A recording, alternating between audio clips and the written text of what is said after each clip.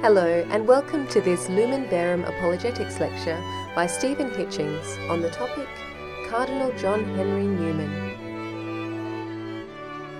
I'll just quote from, this is a quote from the biography of Cardinal Newman by Ian Kerr. He says that the life of John Henry Newman presents unusual opportunities as well as problems. Apart from the apologia and the autobiographical writings, there are more than 20,000 letters extant. There's 20,000 letters written by him, which together with the diaries will eventually fill 31 volumes. That was actually a mistake. It turned out it's 32 volumes. And the 32 volumes, one of them is almost 1,000 pages long, and they're mostly 500 and 600 pages and so forth. And the corpus of published, including posthumous works, runs to well over 40 volumes. And once again, he's not talking about little books, he's talking about quite large volumes. So that's about 70-odd books of his life, his autobiography, his writings, his letters. So to get to know that is an absolutely enormous undertaking. And people who've written his biography have spent their lives studying, basically. But I'll do my best. Now, this is going to be an illustrated lecture, so if anyone ever hears this on a tape, they'll have to run to the computer and download some pictures or something so they can see what it's all about. That is, as far as I'm aware, the only known picture of John Henry Newman as a young man. I'm not sure exactly how old he was. It looks like he's probably in about his 30s or so. I'm not sure. And blessed John Henry Newman is, of course, as he is now. We're just going to look briefly at a history of his life, just some of the main events.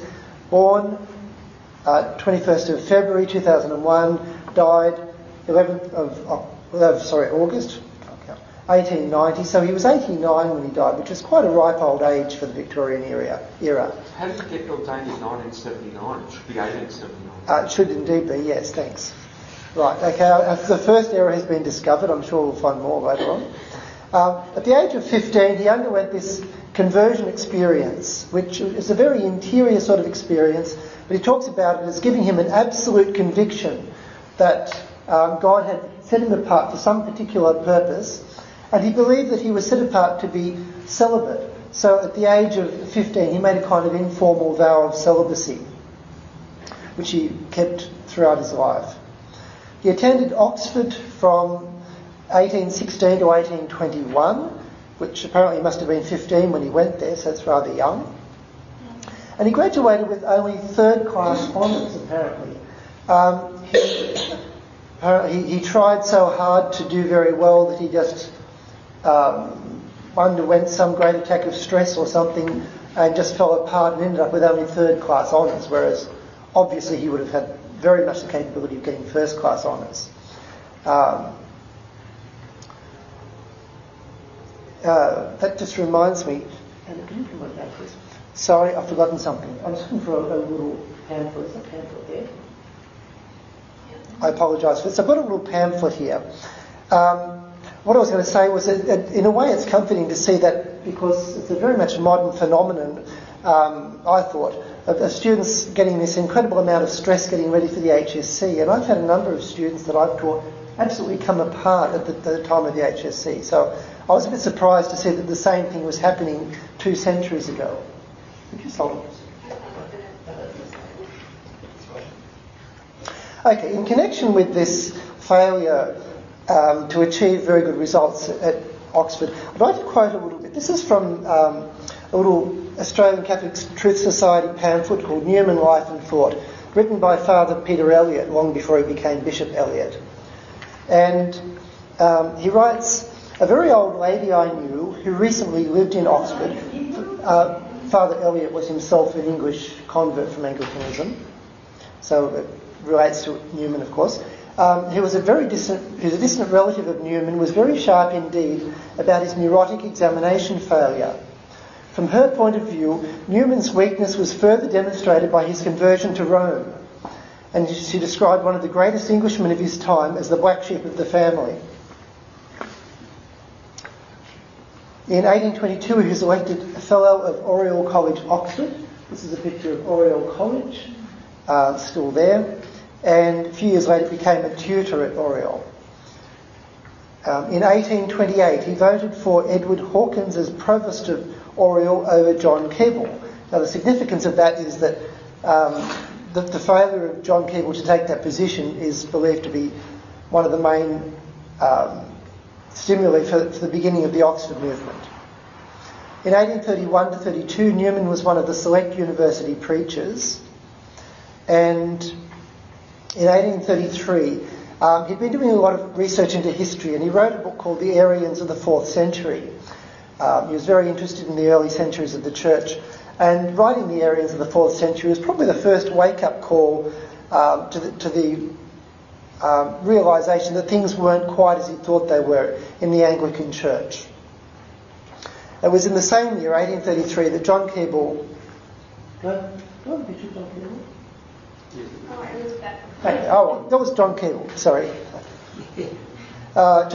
He preached a sermon on national apostasy, which is commonly regarded as the beginning of the Oxford movement and of the Tracts for the Times. For those who don't know, the Oxford movement was the movement started by Keble and then carried on by a number of people, of whom Newman was probably the most influential, and they wrote these Tracts for the Times, which are initially small little articles, which eventually end up being quite long pamphlets that they wrote about various topical issues and religious problems.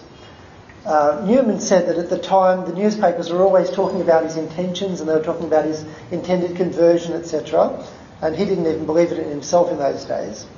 But when Newman started to write, he said he was confident of three propositions. The first one was the principle of dogma, and he said, my battle was with liberalism, the anti-dogmatic principle. Second, there was a visible church with sacraments and rites which are channels of invisible grace. And third, I thought the Pope to be the Antichrist.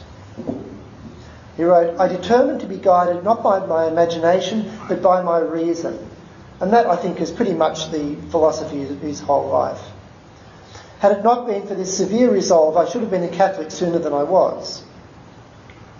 He also wrote, it was not logic that carried me on. All the logic in the world would not have made me move faster towards Rome than I did. It sounds like a bit of a contradiction of what he just said. The miles over which my soul had to pass before it got to Rome. Great acts take time. He also mentions one particular problem. I could not go to Rome while I thought what I did of the devotions she sanctioned to the Blessed Virgin and the saints. Newman championed the idea of the via media, which is Latin for the middle way, in which he thought that Protestantism was one extreme and Roman Catholicism was another extreme, and in between you've got the perfection of the via media, the Anglican Church being the main representative of that, which avoids the errors of the Protestants and also the errors of the Romans. And he believed that very strongly for quite a while, but came to see that there were problems with it. One of the things that influenced him apparently was an essay by, I was going to say Cardinal Wiseman. He certainly wasn't a cardinal at the time. He might have been, I think he was just Father Wiseman at the time, which pointed out that the Anglicans were really followers of the ancient heresy of Monophysitism. And I'm not really up on the Monophysites. It's basically the idea of one it's one person, isn't it? One nature. I meant to say nature, thank you. One nature in Christ. But Newman wrote later, for the first 4 years, I wished to benefit the Church of England at the expense of the Church of Rome. For the second 4 years, I wished to benefit the Church of England without prejudice to the Church of Rome. At the beginning of the 9th year, I began to despair of the Church of England, and I was influenced by a mere wish not to injure it. At the beginning of the 10th year, which was 1844, thank you, Anthony, 1844, I distinctly contemplated leaving it. And in 1845, he did actually leave the Anglican Church and was received into the Catholic Church in October. About the same time, his essay on the development of doctrine was published. And this was, again, one of the major, I could say, influences on his conversion. I would say, it was sort of two things were happening. He was writing the essay on the development of doctrine while he was developing his ideas on doctrine. So basically his entry into Rome, into the church, and his essay on the development were very much things that went together. In 1846 he was ordained conditionally. I would have thought he would have had to be ordained straight out, but apparently in those days there was still some doubt about whether the Anglican orders were valid. It was subsequently decided that they weren't.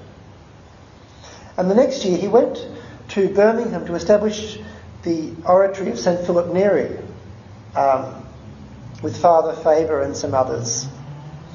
St Philip Neri was a 17th century Italian saint, a very, very holy but very bizarre character, who established the oratory, which is kind of like a monastery, but the members are just secular priests. They don't take vows. They live in community and they have lots of discussions together and they pray together, but they don't have any vows. So it's sort of like somewhere in between a normal secular priest and a religious priest. In 1850, this is 5 years after Newman came into the church, the Catholic hierarchy was finally restored after however many centuries. Was it 3 centuries or whatever? Would that be right? Yeah. With with Wiseman as the first cardinal, Archbishop of Westminster, and therefore primate, Catholic primate of England. In 1864, Newman published his Apologia. Oh, by the way, I'll go back, sorry. Yes. That's the essay on the development of Christian doctrine, and I just put this up just for curiosity's sake. The next slide. I have no idea what the bicycle is doing there, but light relief or something. Okay. All right. Then his Apologia Pro Vita Sua. This was his first great autobiography, his main autobiography, in which he gives the whole story of his religious opinions and basically the story of his conversion. He didn't set out to write his life story. I don't think he ever had any intention to. But this was the stimulus for this was when he was attacked in print by Charles Kingsley, who's in the next slide, rather severe-looking character.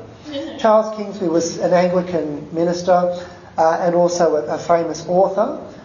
His two most famous works probably were Westward Ho, that's the classic comics of it. As you can see, great theme for a minister. And his other one, even probably better known, was The Water Babies. Really? I spent ages looking at The Water Babies on the internet, and I came across hundreds of pictures of little naked babies. I don't know whether that says anything about Charles Kingsley or not.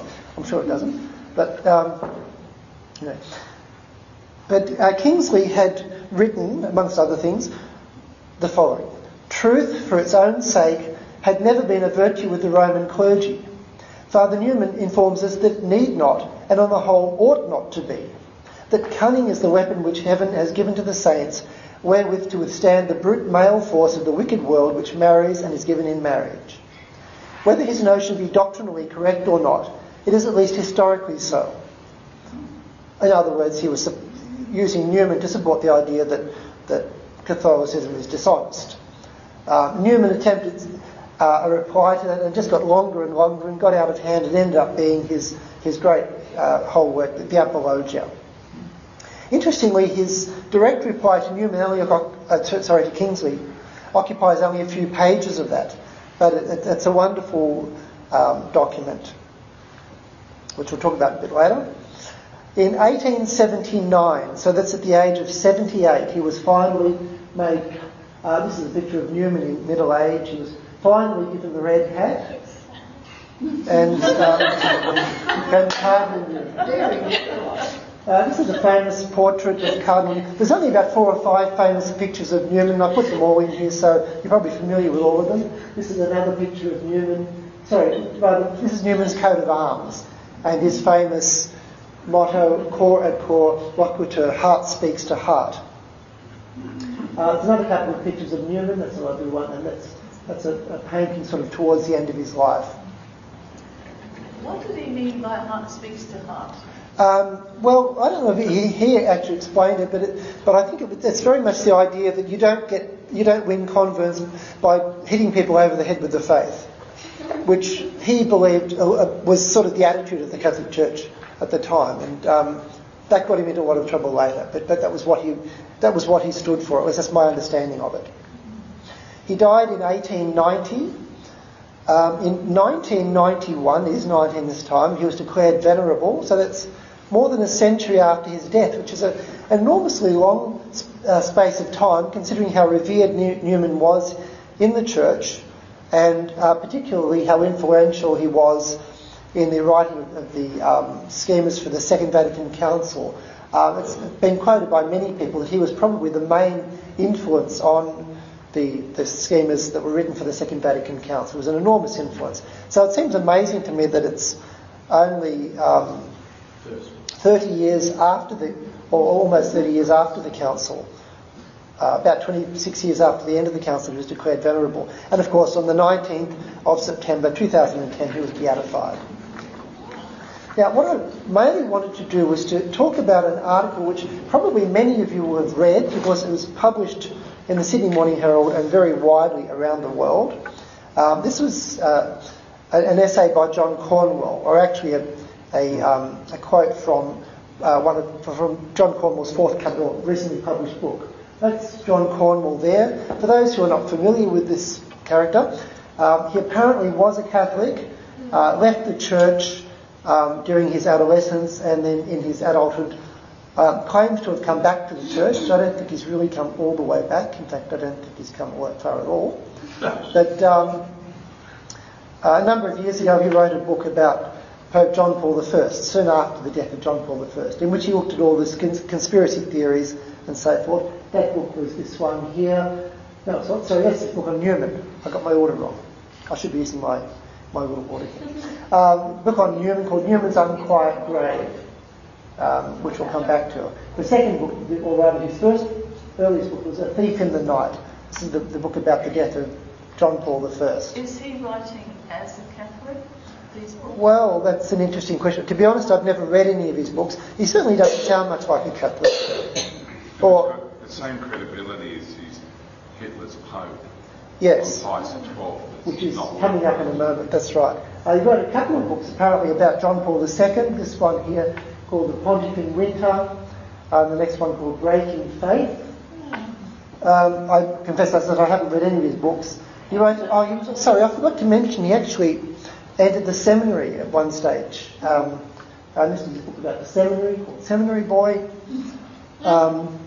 Anyway, don't go any further. Right, so I'm just going to quote all bits and pieces from this article. It's too long to read in its whole, as it's a quote from his book.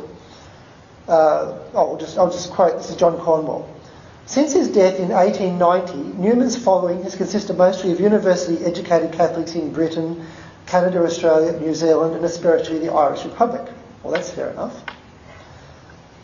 Paradoxically, in view of his imminent beatification, John Henry Newman has always been a source of inspiration to Catholic liberals for his tendency to see both sides of every question and to follow conscience wherever it may lead.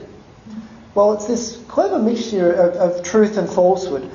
To say that Newman stood for his tendency to see both sides of every question and to follow conscience wherever it may lead, I think is absolutely an excellent, spot-on depiction of Newman. But his implication that it's liberals who normally do that, I think, is very far off the mark. Anyway, Cornwell goes on. So what is Newman's story? He is simply the most electrifying religious thinker and writer in English of the past 200 years. I'm not going to argue with that. Subtle, imaginative, deeply learned, at times maddeningly paradoxical and dialectical. James Joyce and Gerard Manley Hopkins claim that he was the finest English prose stylist of the 19th century. James Joyce, as I'm sure most of you are aware, was scarcely what one would call an Orthodox Catholic. He left the church completely under not particularly good terms. But he actually wrote in a letter to someone, "Nobody has ever written English prose that can be compared to that of a tiresome, footling little Anglican parson who afterwards became a prince of the only true church." So it's not a bad quote for someone who, as I said, left the church completely on rather bad terms. Gerard Manley Hopkins, the next picture. generally regarded as one of the greatest of the late Victorian poets, and certainly very much a modernist poet for his time. He was an Anglican who was very interested in Catholicism and read heaps of Newman and basically was converted by reading Newman. Well, he completed his conversion by reading Newman. And he wrote to Newman. He looks like a priest there. Well, he wasn't at that stage, yes. He wrote to Newman and went to visit him and said Newman was wonderful. He said he was very kind, very sensible. He asked questions which made it clear for me how to act. And was received to the church by Newman in 1866. He subsequently became a Jesuit priest and wrote this wonderful poetry and sent it to the Jesuit magazine, all of which was rejected by the Jesuits. And about 100 years later, they wrote him an apology for it. It was a bit late then. As I said, now it's regarded as one of the great poets of the late 19th century in English. Okay, back to Cornwall. His Apologia Pro Vita Sua is by common consent the greatest spiritual autobiography since St. Augustine's Confessions. A literary workaholic, he prayed with a pen in his hand. Believing in Christianity, he thought, was like falling in love. His motto, heart speaks unto heart. Bullying and clever arguments, he said, do not bring us to God. So I think Cornwall's spot on there. That's about where it stops. As a Catholic, he continued to write prolifically, but the Vatican was suspicious of his writings. They were too independent, too English. A Vatican Monsignor said he was the most dangerous man in England and should be crushed. Newman complained, if I put anything into print, propaganda, the Vatican answers me at once. How can I fight with a chain on my arm? It is like the Persians driven to fight under the lash. That's a bit disturbing, but that actually isn't very far from the truth. He had two particular enemies in the Vatican. In particular, Monsignor George Talbot, who was the papal chamberlain to Pope Pius IX, had an enormous dislike of Newman and total distrust for whatever reason, I don't know.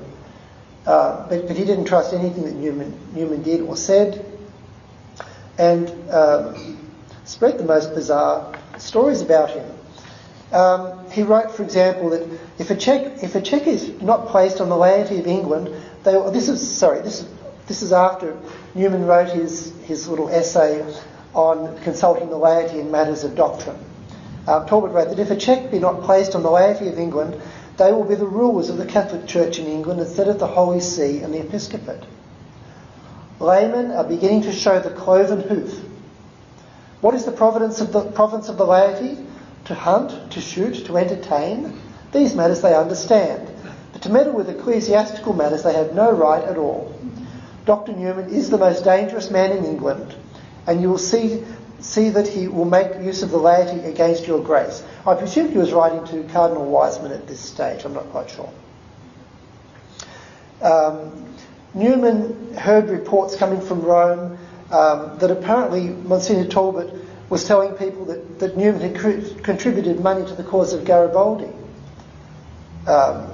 which was very much not the truth. The other problem that Newman had in Rome was Propaganda Fide, or the Society for the Propagation of the Faith. England at that time, since it had only just re-established its hierarchy, was still regarded as the equivalent of a mission country. So they were put, like all the mission countries around the world, they were put under Propaganda Fide. And this was not very much to Newman's liking. He said, propaganda is a quasi-military power, extraordinary for missionary countries, rough and ready. It does not understand an intellectual movement. It likes quick results, scalps from beaten foes by the 100. Our bishop once on his return to Rome said pointedly to me what I am sure came as a quasi-message from propaganda, that at Rome they like good news. So they didn't want anything particularly controversial. Anyway, to go back to Cornwall. As for Newman's relationships, his friendship with the priest Ambrose St John was not widely known until recently. He was interred in St John's grave at Rednall on the outskirts of Birmingham.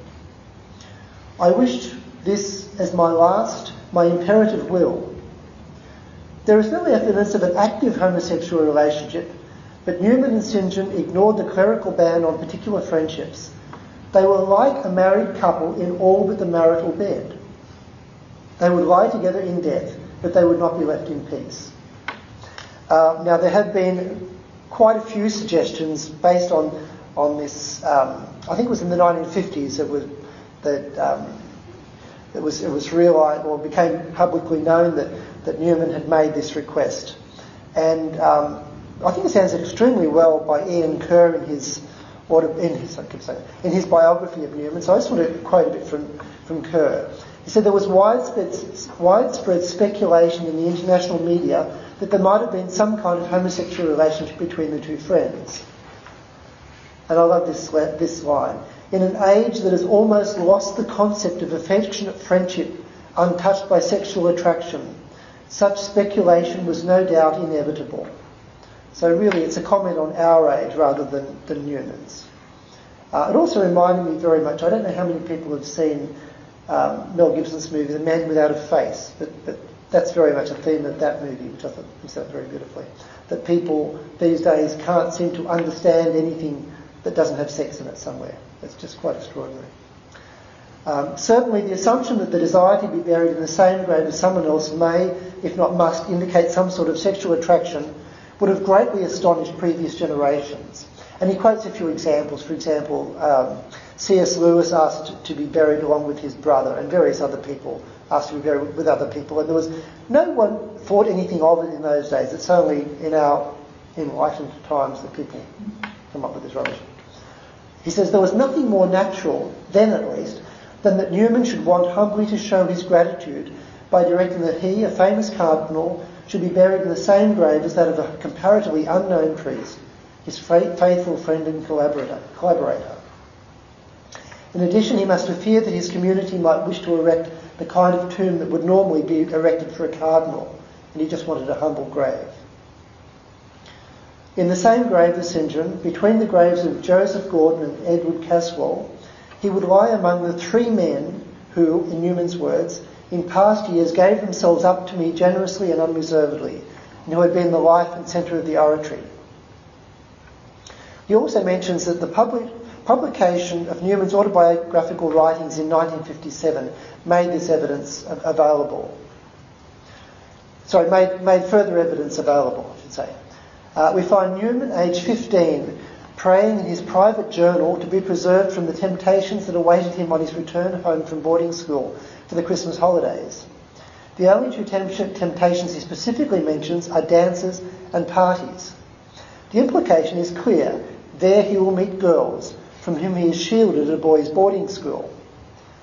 That he has reached the age of puberty is clear from his references to the sins and temptations of the flesh.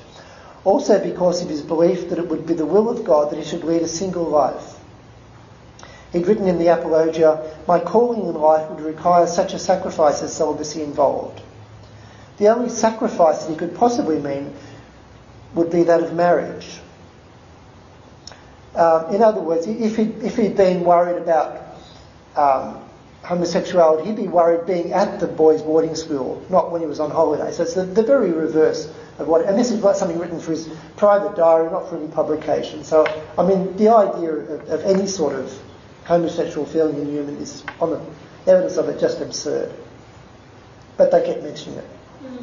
One thing that actually shocked me in researching this, I found on the internet that there are some traditionalist Catholic websites which just go along with all this rubbish. They're quite convinced that Newman was homosexual, that he was a liberal, that all of this sort of stuff. It's just in total agreement with John Cornwall. It's just quite bizarre. Anyway, back to John Cornwall. But why had Pope Benedict, a rigid conservative, seen fit to hasten the beatification of a man who has an iconic stature for liberal Catholic intellectuals throughout the English-speaking world? If there was ever an exaggeration, that's it. All becomes clear with Benedict's revision of John Henry Newman's legacy. The Pope and Cardinal and Catholic officialdom are presenting Newman as an exemplar of unquestioning papal allegiance. The Cardinal has been pontifically hijacked. Well, what a load of rubbish. Many of you, I'm sure, are familiar with the Bilietto speech Biglietto was apparently Italian for a ticket, and in this case it meant the little official notice that he'd been created a cardinal, which was handed to him before the actual ceremony, and he had to give this speech before he was actually proclaimed a cardinal. And in this speech he said, "For 30, 40, 50 years I have resisted to the best of my powers the spirit of liberalism in religion. Never did Holy Church need champions against it more sorely than now, when alas it is an error overspreading as a snare the whole earth. And on this great occasion, when it is natural for one who is in my place to look out upon the world and upon Holy Church as in it, and upon her future, it will not, I hope, be considered out of place if I renew the protest against it which I have made so often. Liberalism in religion is the doctrine that there is no positive truth in religion, but that one creed is as good as another.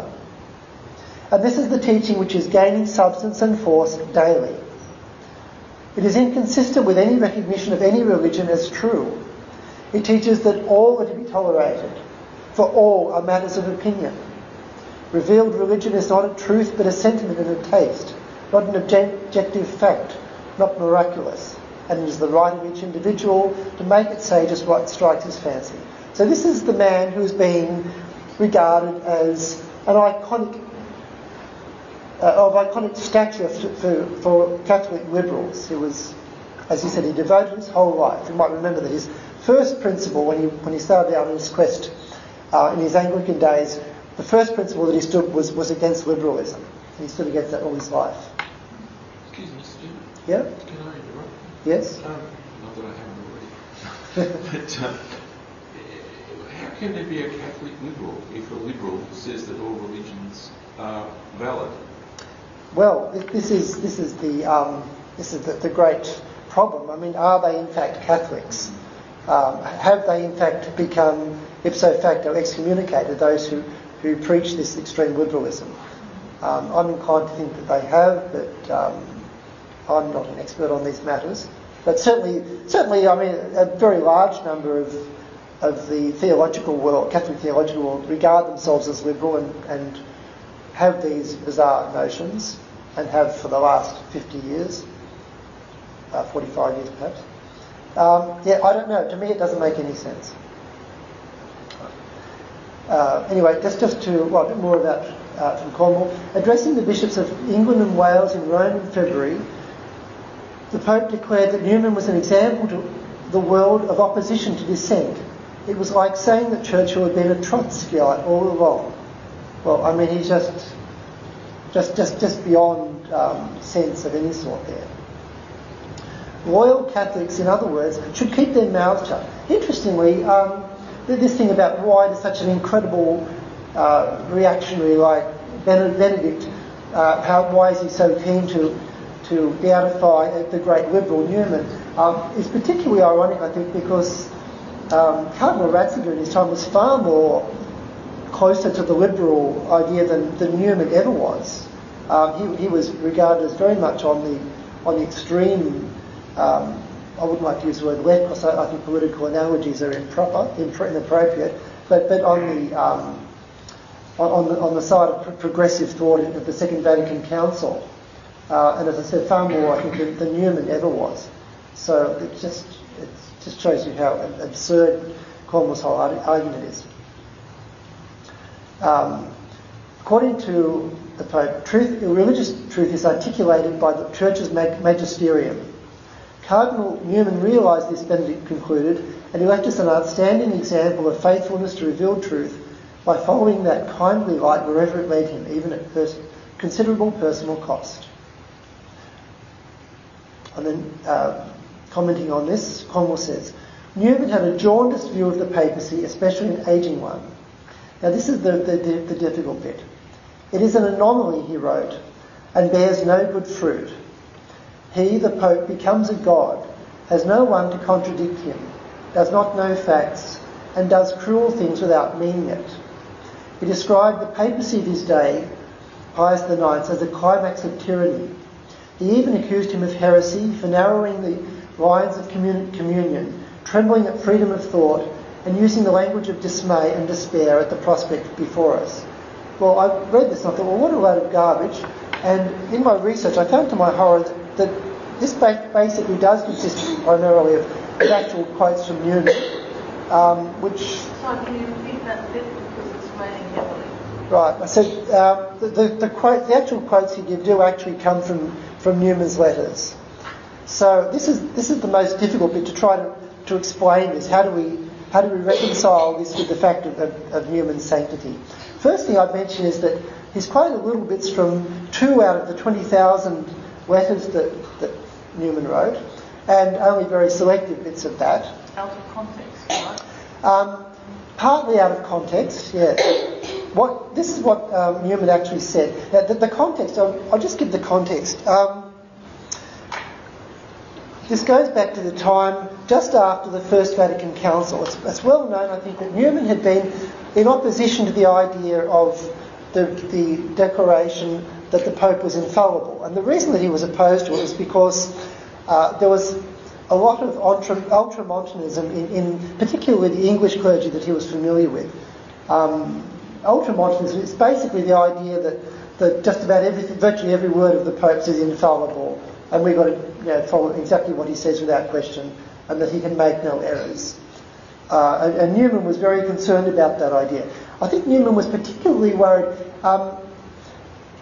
When there are a lot of his friends from his Anglican days in the Oxford movement who'd come along most of the way to him, but had just stopped short of entering Rome. I'm sure he still looked forward to the conversion of many of them to the Catholic Church, and he thought if the Church takes a really radical step at the moment, then that could be the thing that would really deter these people from coming in.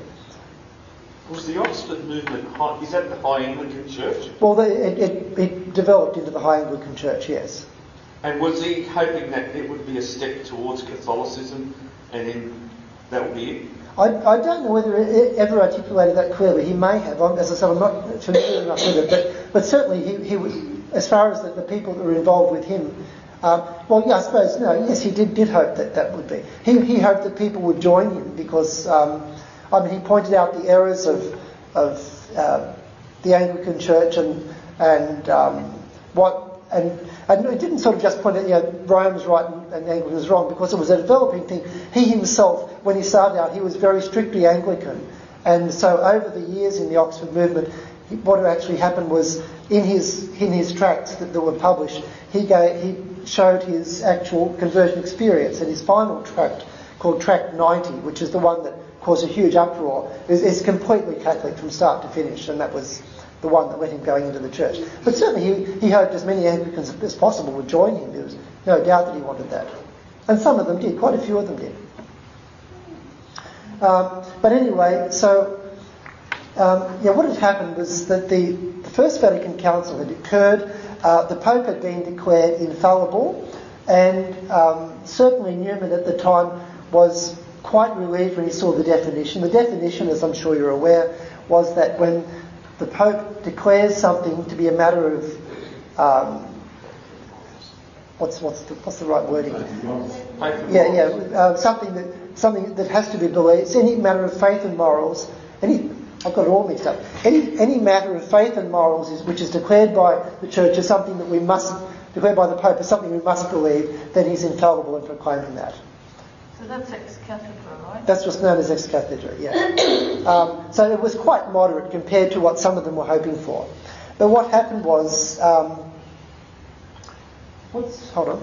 Okay, by the way, this is Cardinal Wiseman. I should have looked at that picture earlier. As I mentioned, he was the first Cardinal Archbishop at the restoration of the Catholic monarchy in England, and he was an influence on Newman in the early days in coming to the church. But unfortunately, Wiseman was one of those ultramontanists who had a very extreme view of infallibility, which put him on, rather at odds with Newman. Also, next slide.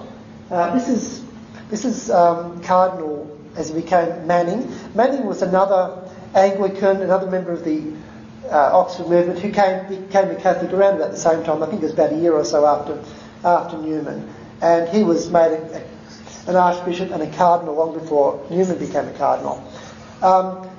I've only seen two pictures. He's a rather emaciated looking fellow there, but the other picture, which is a painting, it's got the most unflattering portrait I've ever seen in my life. It looks as if they've dug up his corpse and put it in cardinal's robes and sort of set him on the throne. It's just...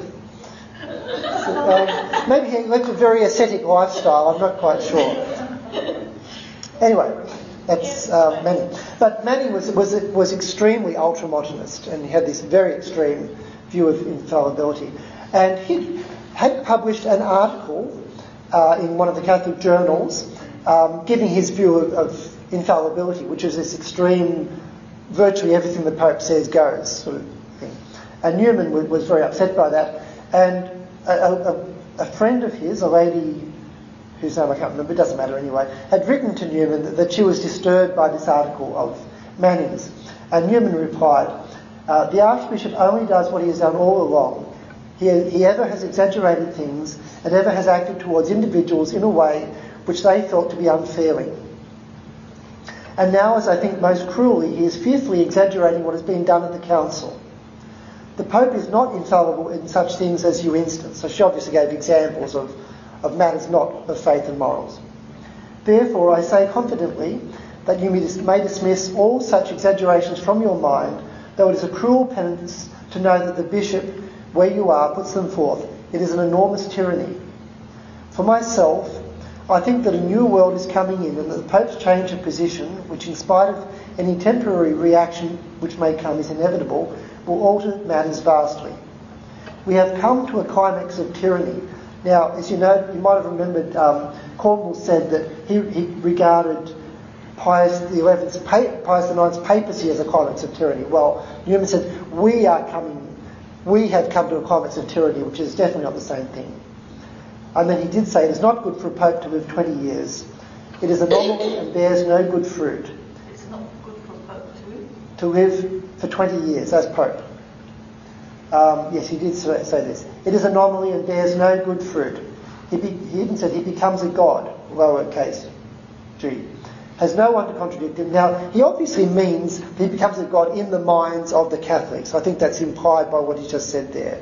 For example, in the he obviously doesn't mean in the Pope's own mind. Has no one to contradict him, does not know facts, and does cruel things without meaning it. What I think he's referring to there is the fact that the Pope's view of Newman and what was happening in England were very, very much prejudiced by the views of his Chamberlain, Monsignor Talbot, who was totally opposed to Newman and others there. So would Talbot have influenced the Pope? Oh, very much so. Because, he was English himself, as far as I'm aware. And so the Pope would naturally turn to him for any news on England or English people, so he would be his source of information. And so the Pope would be totally prejudiced against Newman as a result of that. What was Talbot's interest in doing that? I mean, what did he get out of it? I think he just didn't trust Newman. I think he's probably genuine, but he just didn't trust him. He was a man of very limited imagination. He was a person who wants everything black and white. And Newman believed in looking at things from both sides, which was not a very popular view at the time. Anyway, to go back to Newman. So for years, my only concern... you notice that Cornwall, of course, doesn't quote this bit. For many years past, my only consolation has been in our Lord's presence in the tabernacle. I turn from the sternness of external authority to him who can immeasurably compensate trials which, after all, are not real, but, to use a fashionable word, sentimental. Never, thank God, have I had a single doubt about the divine origin and grace of the Church on account of the want of tenderness and largeness of mind of some of its officials or rulers. And I think this will be your experience too. Bear up for a while and all will be right. So it still sounds a bit worrying, but that's certainly nowhere near as bad as Cornwall paints it. He emphatically did not accuse Pius of heresy. The other quote is from another letter. What he said was, the Church is sinking into a sort of Novatianism, which apparently was the heresy in the early Church, which said that people who had renounced the Church under threat of death could never come back again. And that was a heresy which was condemned. And what he was saying was that people in the church were sort of having this idea, right? There's sort of very much an us and them sort of mentality. And Newman wrote, instead of aiming at being a worldwide power, we are shrinking into ourselves, narrowing the lines of communion, trembling at freedom of thought, and using the language of dismay and despair at the prospect before us, instead of the high spirit of the warrior going out conquering and to conquer. So he certainly wanted to conquer for the church. He wanted to conquer the hearts of these Anglicans, particularly those who had been friends of his. And he thought the church was becoming far too defensive, and that was what was worrying him. And that was the context of all of this. And yes, the Pope was in some sense a representative of what was happening, but he certainly didn't ever call the Pope a heretic, as Cornwall claims, and so forth. I think I'll leave that there because I'm taking it long. Oh no, I will. Finally, I'll get the last. The most dramatic difference between Newman and Benedict involves the role of conscience in the life of the Catholic. What should a Catholic do when individual conscience and papal teaching are at variance?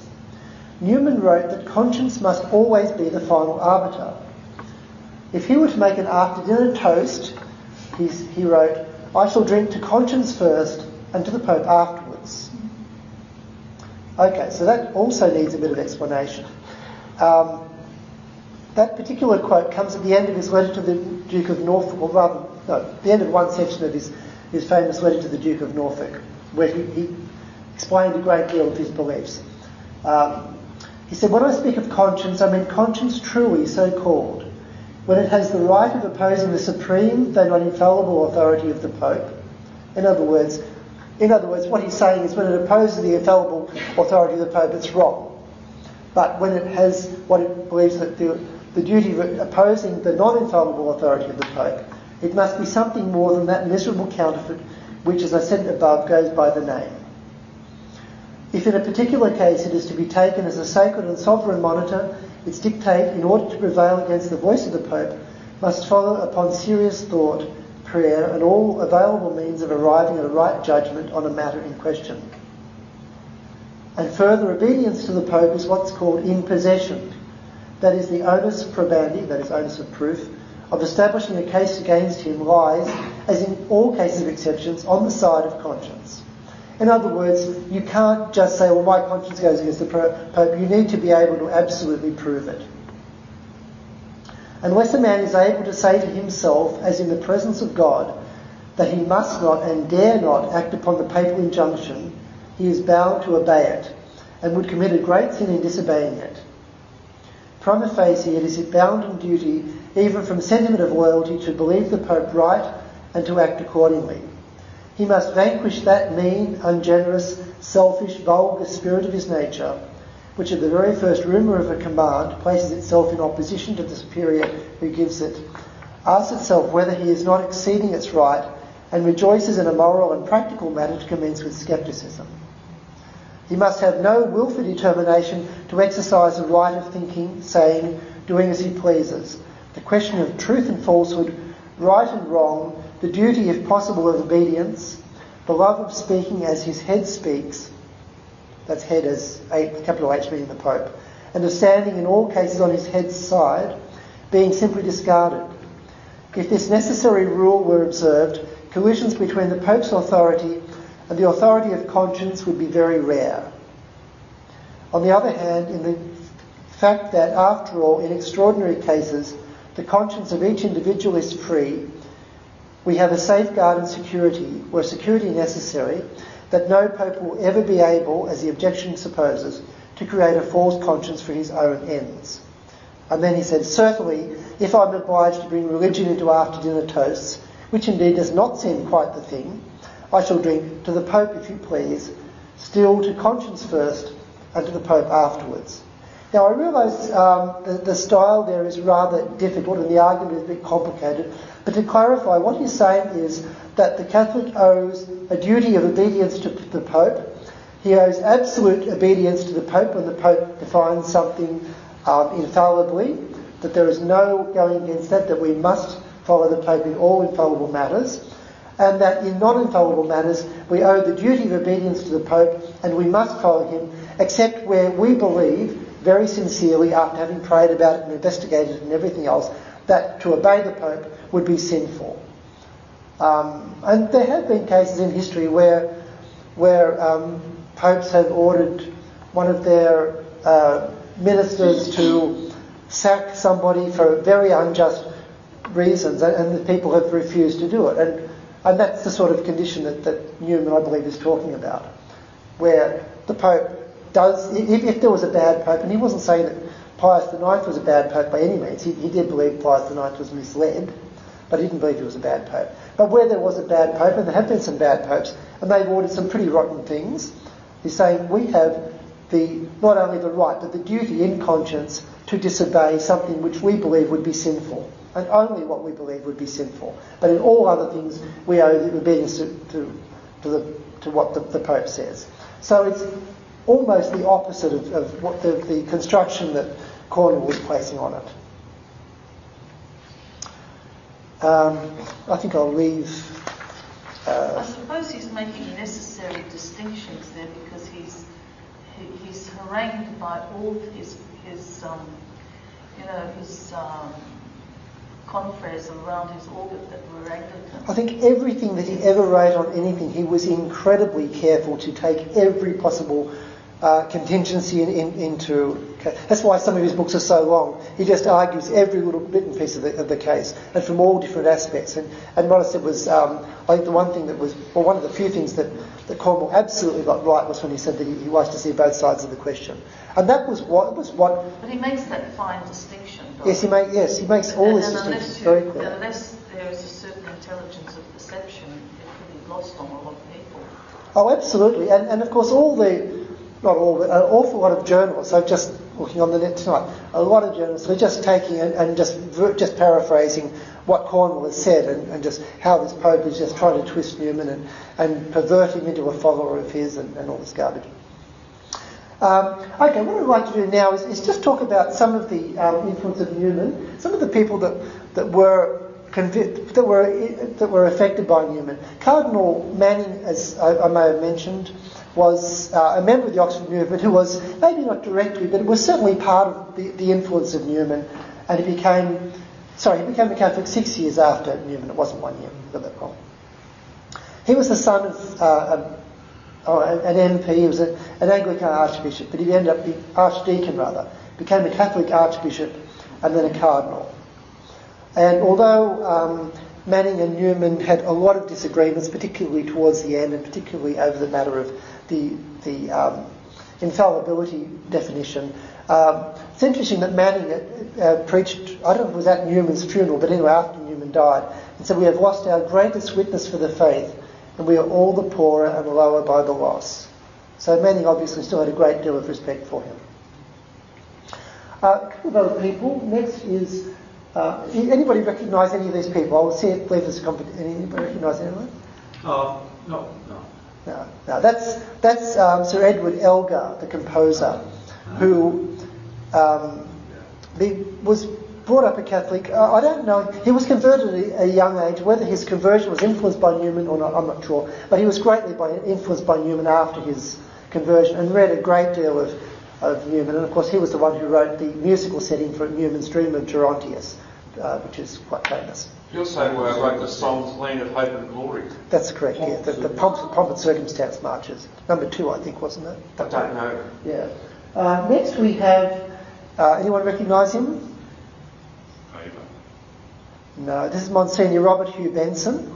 Benson was the son of the Archbishop of Canterbury, so he was a great loss to the Anglican Church. And he was converted after reading Newman's essay on the development of Christian doctrine, which he said showed me how the Church stood upon the unshakable foundations of the gospel and soared to heaven. Isn't that beautiful? And he, of course, became a Monsignor in the Catholic Church. He was a famous writer, wrote some excellent Catholic novels, most notably Lord of the World, Come Rope, etc.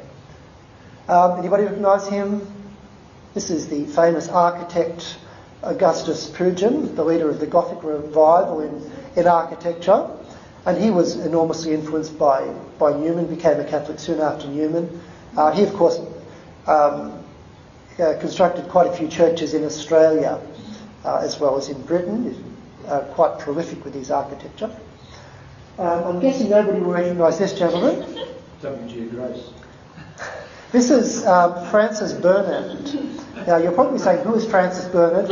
You've probably all heard of Gilbert and Sullivan. Yeah. Oh, Well, before Gilbert teamed up with Sullivan, Burnand wrote an operetta with Sullivan. So Burnand and Sullivan actually preceded Gilbert and Sullivan. It was called Cox and Box, and it was a very amusing little operetta. He subsequently, he was actually going to become a priest. He joined the community of the Oblates of St. Charles Borromeo, I should say, of which Cardinal Manning was the superior. But he left them and became editor of Punch, and was knighted for services to the pun. Okay. And probably nobody will recognise the next gentleman either. That's St. George Jackson Mivart, who was a biologist, and initially he was a very fervent supporter of Charles Darwin, until he realised that Darwin's ideas were leading inevitably to agnosticism or atheism, upon which time he became a very fervent critic of Darwin. And of course Darwin didn't quite know what was going on with him, but he wrote very strongly against Darwin at that time. Unfortunately, he got himself excommunicated later, which is very sad. But he didn't believe in the eternity of hell, and he wrote publicly about that. He thought the merciful God wouldn't condemn anyone for all eternity, or something of that nature. Charlotte Bronte got with that as well. Yes, well, she wasn't a Catholic, so she was allowed to, I suppose. Right, next is this is George Robinson, the Marquess of Ripon, who was an English nobleman who's very strongly involved in the English government in all sorts of capacities. And then at one stage when he was young, he picked up a breviary, a Catholic breviary in a second-hand bookshop, and he started praying it, which he stopped after a while. But then his brother died, and he was deeply moved to do something. And he just thought back to his previous experiences, and he went to a Catholic church and went to Mass and was very impressed, and then started reading Newman and became a Catholic. And he said, under God, I owe that greatest of blessings, the blessing of belonging to the Catholic Church, to Newman.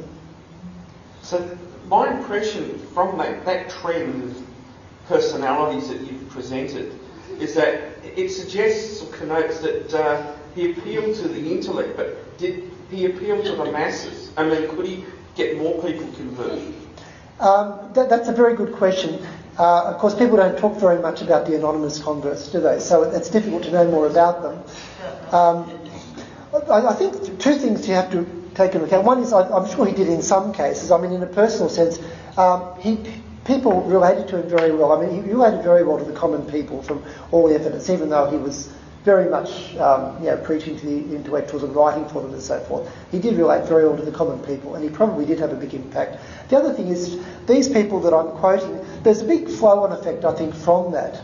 And many of these people convert others and so forth. But no, I can't speak from any nothing that I know of. I've got no problem that he speaks to them, because sometimes the most proud people are the ones with the brains, you know. So I think probably yes, but I can't say for sure. Yeah, not necessarily. Okay, next person. Anyone recognise this gentleman? He should recognise him. Chesterton, of course. Now there was some. I read something about the connection between Chesterton and Newman, and then I lost it, and I tried to find it again. There was. Chesterton was a follower of Newman to some extent. I don't know to what extent, but he did read him at some stage. So I can't say more than that. I'm sorry. Next we have, anyone recognise him? Very well known priest. Englishman. All English, aren't they? Mostly. Well, big, huge hint, translated the Bible. Yeah, Cardinal Ronald Knox. It's great. Was it Cardinal? Sorry, this is not the Cardinal. No. Monsignor Ronald Knox, that's right. I'm sorry, yes, of course. He was very greatly influenced by Newman, either before or after his conversion. I'm not quite sure which. Next we have, anyone recognise him? Probably not. Michael Collins. A poet, a war poet. Oh, Sassoon. Sassoon, Siegfried Sassoon, very good one. Yeah. And once again, I'm not quite sure. There was some connection with Newman. It may have been a fairly tenuous one, but he was influenced by him in his conversion or after his conversion. Yeah. Next, we have. Anyone recognise him?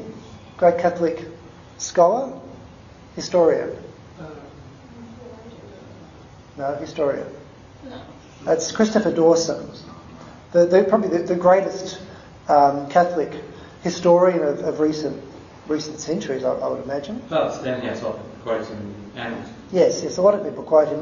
One absolutely brilliant writer. I've got to read more of him. I only read one of his books, and just wonderful. Yeah, his conversion was very much influenced by reading Newman's Apologia.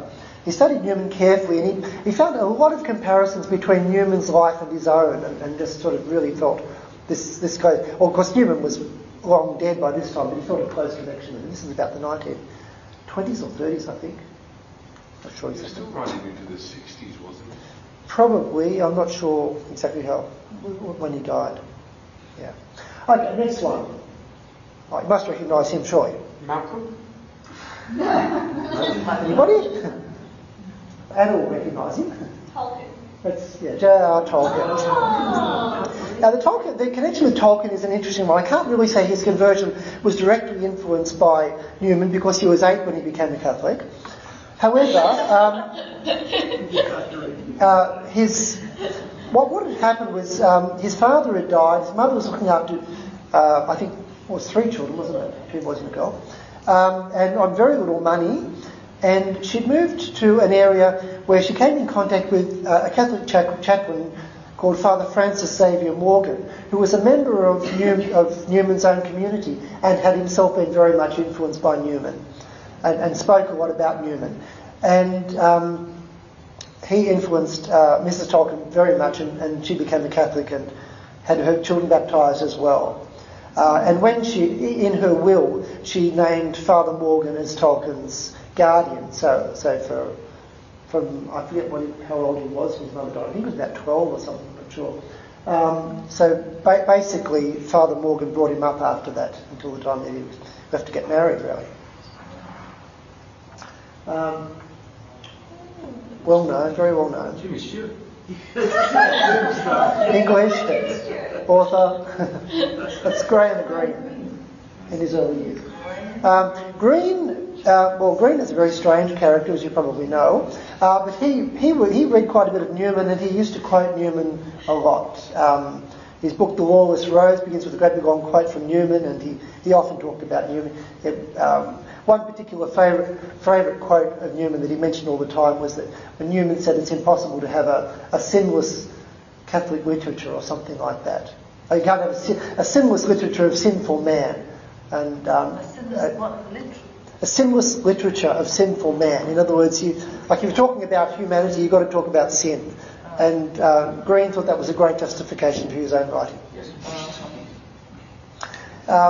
Associated with Greene was... Oh, come on, you must recognise him, sure. Evelyn Waugh. Okay, right. And he was also influenced by Newman. That's Evelyn Waugh.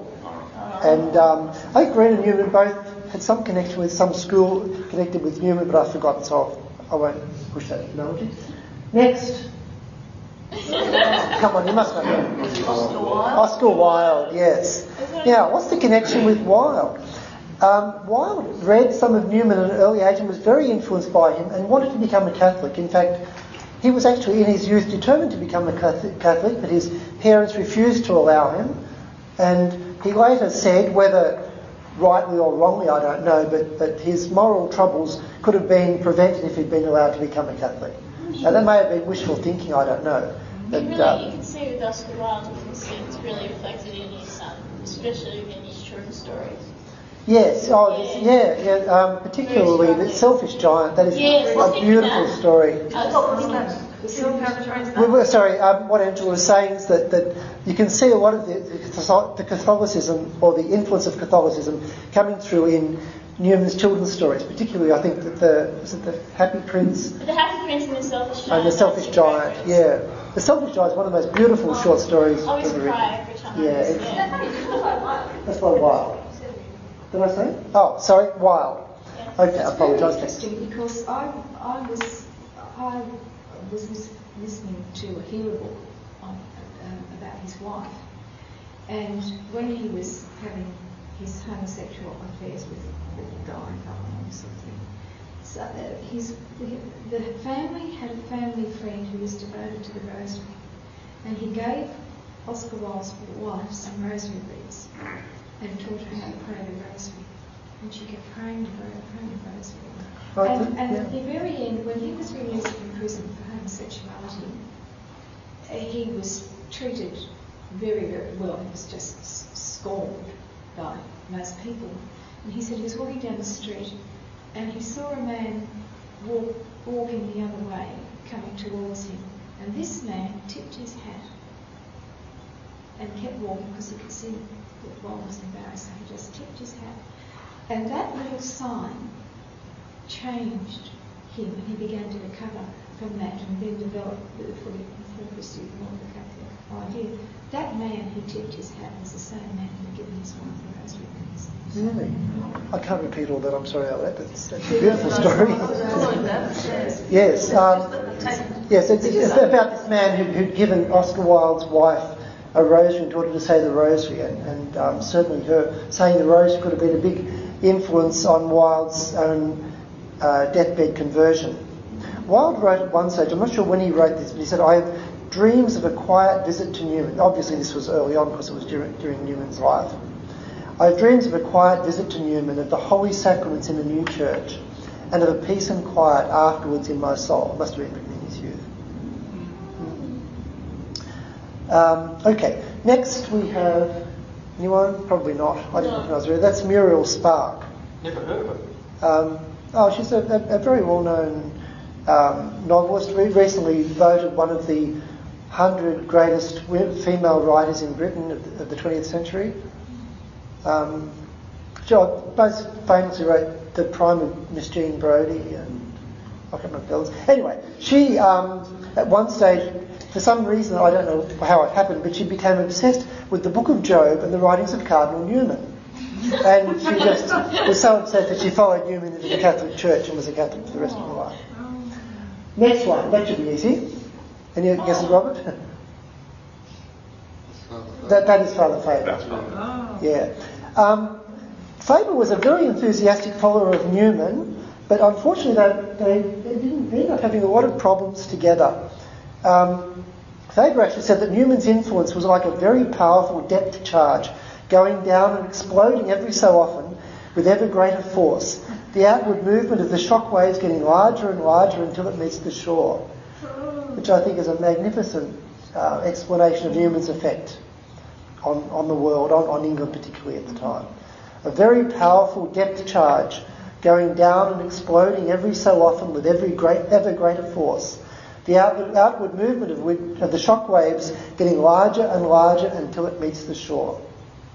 Well, he must have been speaking about these intellectuals that have... Yes, and the fact that it took many years. In fact, a lot of these people were influenced by Newman after his death, certainly. And unfortunately, as I said, there were a lot of problems. The problems began when Father Faber and some of his other priests...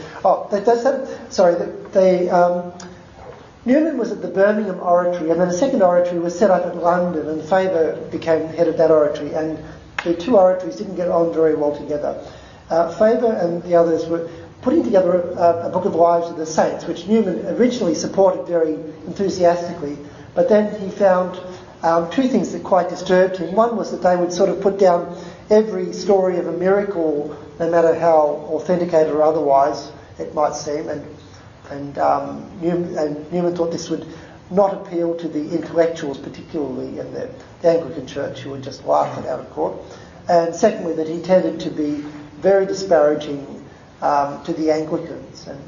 Of course, Newman was hoping to convert these Anglicans, and he thought insulting them was definitely not the way to go. He was a believer in heart speaks to heart. And there were problems between Faber and Newman, as I understand, ever since then, ever after that. And apparently Faber would often write to Rome about his problems with Newman, and that sort of contributed to Newman getting a worse name in Rome than he was before. So why is John Henry Newman a saint? Why is anyone a saint? I mean, is it because he was a great intellectual? Obviously not. Was it because he wrote wonderful books? Obviously not. Why does anyone become a saint? Because they do the will of God. And that really is what it comes down to. He did the will of God.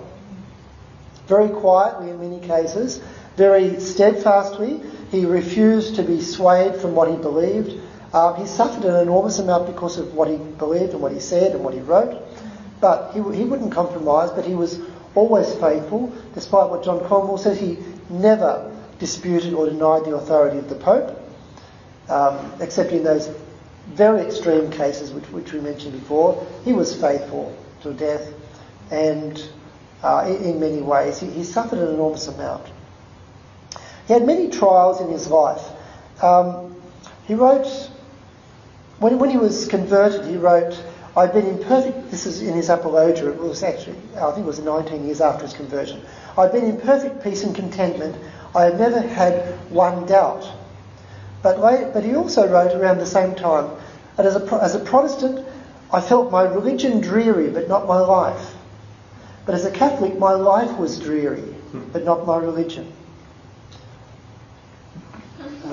Actually, that's almost seems like a contradiction.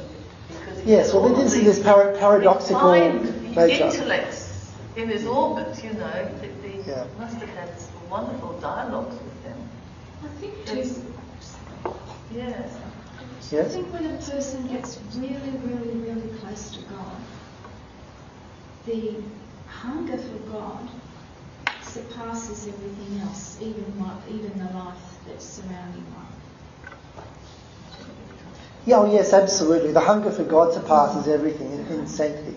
But yes, absolutely. That's what sanctity is all about. It's closer and closer. Interesting.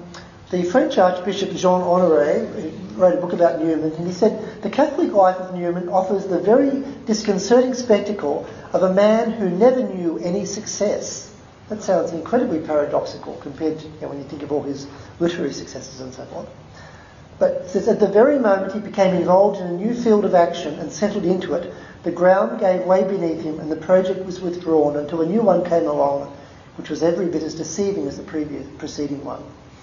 And there were numerous examples of this. I'll just give a few of them. I've mentioned his disagreements at the hands of the Roman officials, especially Monsignor Talbot and Cardinal Bernabo, who was the prefect of propaganda.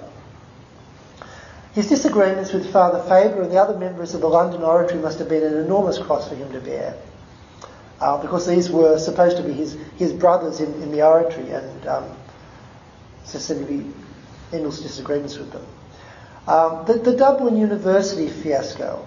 Newman was asked that the Irish bishops wanted to set up a Catholic university because in those days Catholics weren't allowed to attend the State University of Dublin. And really what they wanted was, we're going to show them, we'll have one of our own and they can go and jump sort of thing. They didn't really have a sort of deep intellectual lot of thought behind it. And they asked Newman to be rector because they thought he's got a good reputation and so forth. But they wanted him to do everything their way, which he didn't want to do. They wanted him initially to talk about, to preach about the dangers of mixed studying, that is to say Catholics and Protestants studying together. And Newman, he'd hear the idea that Catholics can convert non-Catholics, and he thought they should be together so that the Catholics can influence them. But the Irish bishops thought, no, they've got to keep completely away. So that was a big problem. Newman put a lot of work into trying to get the university going, and he did get it going and up and running, but it just never really took off very well. And really it was the lack of support from the Irish bishops. Once they found out that he wasn't going to do it their way, they just dropped the project and left him to it, pretty much. And eventually it just folded. He actually said he crossed the Irish Sea 56 times in a couple of years, backwards and forwards, setting up the university in Ireland and doing and attending to his responsibilities in England. At the same time this was happening, there was another fiasco that Newman was involved in. There was an Italian priest called Father Achilli who had been dismissed from the priesthood, defrocked as they say, because of sexual indiscretions, including apparently the rape of a 15-year-old girl. But he advertised himself as someone who had been suffered at the hands of the Inquisition because of his opposition to the terrible Romish doctrines, and some of the extreme Protestants in England loved him and brought him over to preach against the Catholics. I thought this guy was great. And so Cardinal Wiseman wrote and published an article, anonymously though, talking about the moral situation with Father Achilli. And Newman wanted to write a more prominent sort of thing. I think it only had a small publication. And he asked for some legal advice, and he was told that he would probably get away with it. And so he published this article just outlining all the dreadful things that this so-called champion of truth had undergone, and what a revolting character he was. And as it turned out, this Father Achilli decided to sue him and took him to court. So Newman didn't have any of the initial evidence that Wiseman had written about. So he wrote to Cardinal Wiseman and said, well, I've got to go to court on this. Can you give me whatever information you've got? And Newman and Wiseman said, yes, okay. But then he couldn't find it. Couldn't find his evidence. And so Wiseman apparently wrote to Rome and said, can you send us back what you've got? And Wiseman never found the information, or if he did find it, it wasn't during the time of the court case. And the information was supposed to come from Rome. Apparently, Monsignor Talbot took a long time to send it. In fact, by the time he sent it, it was too late for the case. Newman believed that was deliberate. I don't know whether it was or not, but he certainly didn't push himself to get the information in quickly. And the result was that Newman lost this case. He had to pay, I think it was a fairly small fine, but a very large amount in court costs. And while he got a lot of donations from well-wishers to pay his costs, and he was able to pay them, it was really not a very nice sort of experience. Although he did totally discredit this ex-priest and his supporters, so it did do some good. But it was just a nasty taste. The fact that when he wanted support from his cardinal and from the officials in Rome, they were very quick to criticise everything he did, but when he wanted help, they were very slow to do anything to help him. I think it was another big cross he had to bear. He wanted to get an oratory set up at Oxford, and in association with it, he wanted to get a Catholic college at the Oxford University, now that the Dublin one had fallen through. And there was just total opposition because of this belief that mixed education was a very bad idea. You've got to keep Catholics, you've got to shield them from all these terrible Protestants, lest they be influenced. And he fought very hard for this and was just completely overridden. And everything that he attempted to do seemed to fail. There was the affair of the Rambler. The Rambler was a Catholic magazine of opinion, which was getting in a bit of trouble because it was publishing some things which were a bit dicey, and Cardinal Wiseman wanted the editor to resign. But instead of telling him himself, he said to Newman, I want you to write and tell it, and ask him to resign. Which Newman said, why? I don't want to do that. But he eventually, out of obedience, wrote to this editor, Simpson, and asked him to resign. But they had the problem that this editor wanted to put another editor, which was Lord Acton, who was a great opponent of papal infallibility and was the last person that Wiseman would have accepted. And Wiseman suggested something else, but Simpson absolutely refused. Wouldn't accept him. The only person that was acceptable to both of them was Cardinal Newman, who didn't want to do it, but on Cardinal Wiseman's request, he became the editor of the Rambler and wrote some articles of his own, including his famous one on consulting the laity in matter of doctrine. And he got into all sorts of trouble. Wiseman, after putting him into the job, did nothing to support him, and he got very, very much criticised. And Cardinal Bernabo of the propaganda was very concerned because he thought it was putting too much on the laity, and he thought it was of doubtful orthodoxy, and asked Newman, got Wiseman to write to Newman to clarify his position, which Newman did, and he sent these articles back to Wiseman, who forgot or whatever to pass them on. And then a couple of years later, when Newman happened to be in Rome, he found out that there'd been an enormous amount of prejudice against him because these people believed that he had arrogantly refused to reply to their requests when he'd done the right thing, and it was Wiseman who hadn't passed it on. And so he was just very humiliated by this. So everything was sort of going wrong. There was the matter of papal infallibility when, because he was opposed to the definition of infallibility at that time, he was put into the same basket as Dollinger, who was the leader of the anti-infallibility crowd, who eventually left the church, whereas Newman had nothing to do with that crowd at all. Stephen, I just noticed you mentioned that name, Lord Acton. That Lord Acton, you saying he was against the Pope? He was against the definition of infallibility. Well, I find it very interesting because apparently there's a society in America called the Acton Institute, which is apparently attracting a lot of Catholics. Yeah, well, I don't know if he actually left the church. Yeah, I don't know. I don't know if he actually left the church or not. I'm not sure, but he certainly wasn't very popular with the hierarchy anyway. That's interesting. I just find an irony in that.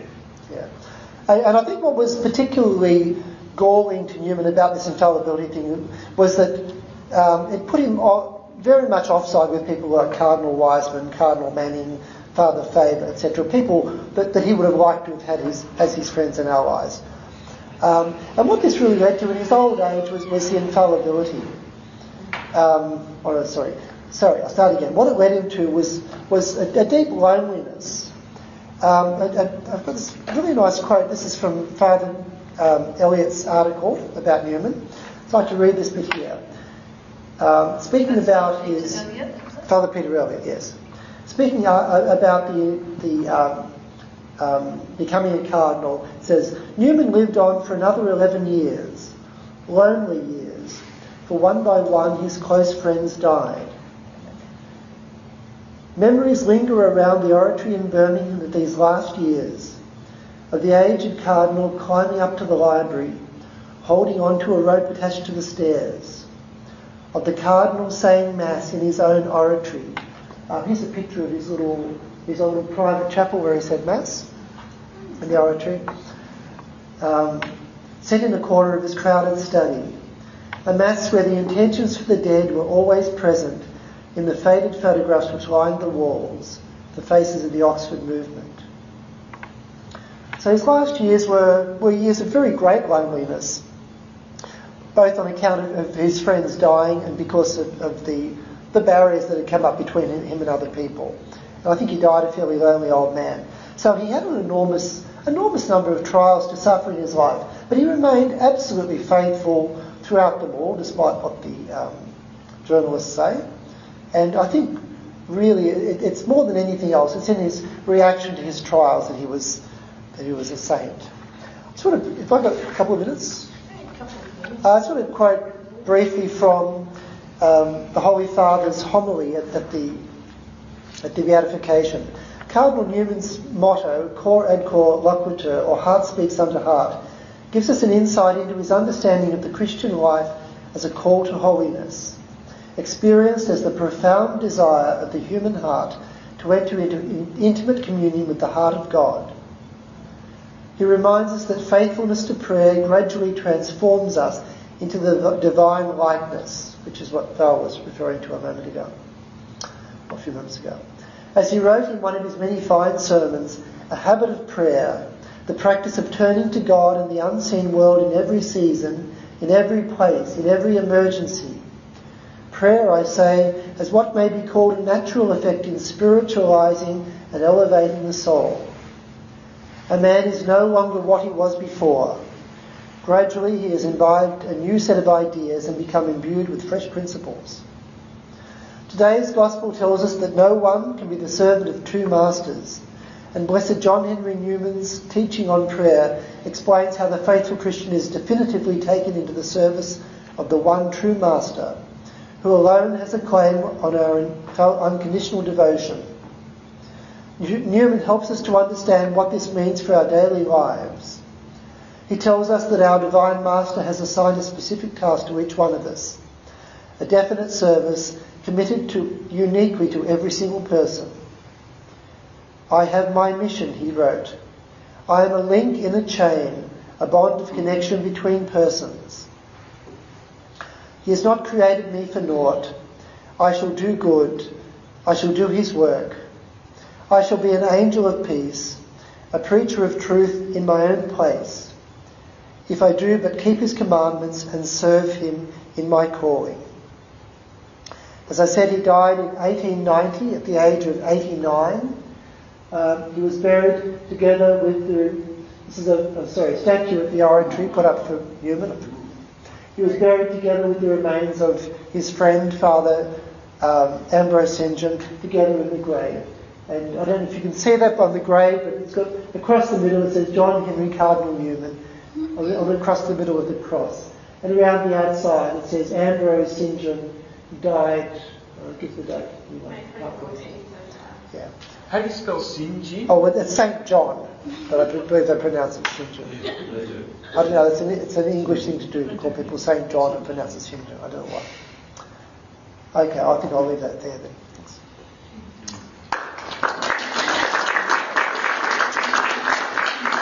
John, yes? Just one question, Stephen.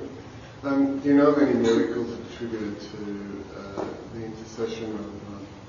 I only know of the one for the beatification, Right. Which has apparently been a bit controversial because it was this man who had sudden relief from this back pain, but people said, well, a lot of people get relief from back pain for all sorts of reasons, and it was a very dodgy miracle. I don't know enough about it. I'm not confident to comment on that. I do know it has been, and I don't know of any others. Obviously, for canonisation, you'll have to have another one. Bob? Yeah, that picture there, he's amongst all the other priests of the Oratory there. He's buried in the same grave as a priest friend of his, and the other two priests are buried either side of that grave. Yeah. Steve, what is that book you mentioned earlier on in your talk about the Arians in the fourth? Well, that's the name of the Arians of the 4th century. So what is was that supposed to justify Protestantism or something? No, he was really just doing it as an historical. He never tried to justify Protestantism. He was always opposed to Protestantism, but he was also opposed to Rome initially as well. That's why he thought that the Anglican Church was the perfect balance between the errors of Protestantism and the errors of Rome. So what's the Arianism? He looked at it. I think it was just initially done as an historical study of a very important period in the Church's life, but I think it also got him thinking along the lines of, that Rome was what was standing for the truth at that time, and I think it must have very much jolted his thinking into other lines later on. I was thinking it's got nothing to do with the Aryan races. No, the Arians were the follower of Arius. He was the one who believed that Christ was divine, but he wasn't God or something. I believe that he was a creature who is lower than God, but higher than God. Yeah, he was sort of virtually up at God's level, but a little bit below, not quite on par with God. It's very tricky when one's conversion process takes up so many years, because letters of writings at the beginning of the conversion process it's a journey. And yes, certainly, yes. It changed their opinion quite a bit, yes, on the line. That's right. And when you quote it out of context, you can get into trouble. Which people do, of course, quote out of context, right, yeah. But it proves that he's a very anti-liberal person because he was looking for perfection. Oh, absolutely, yes. That's right. It was the very opposite of liberalism. He was looking for the truth. Yeah. And everything he did, and even the things that he got opposed to by the Catholic Church was because of his strict regard for truth. I mean, what the Catholics wanted him to do, what the people in Rome wanted him to do was to come down very heavily on the Catholic side and be totally one-sided. And he wouldn't do that. He would always argue the truth on both sides and go for the highest truth by looking at it from both sides. He wouldn't take this one-sided view that they wanted from him. And that was what got him in a lot of trouble. Well, I think we'll end it up there, and thank you very much for listening. You have been listening to a Lumen Verum Apologetics lecture. by Mr. Stephen Hitchings. For more Lumen Verum Apologetics lectures, visit cradio.org.au.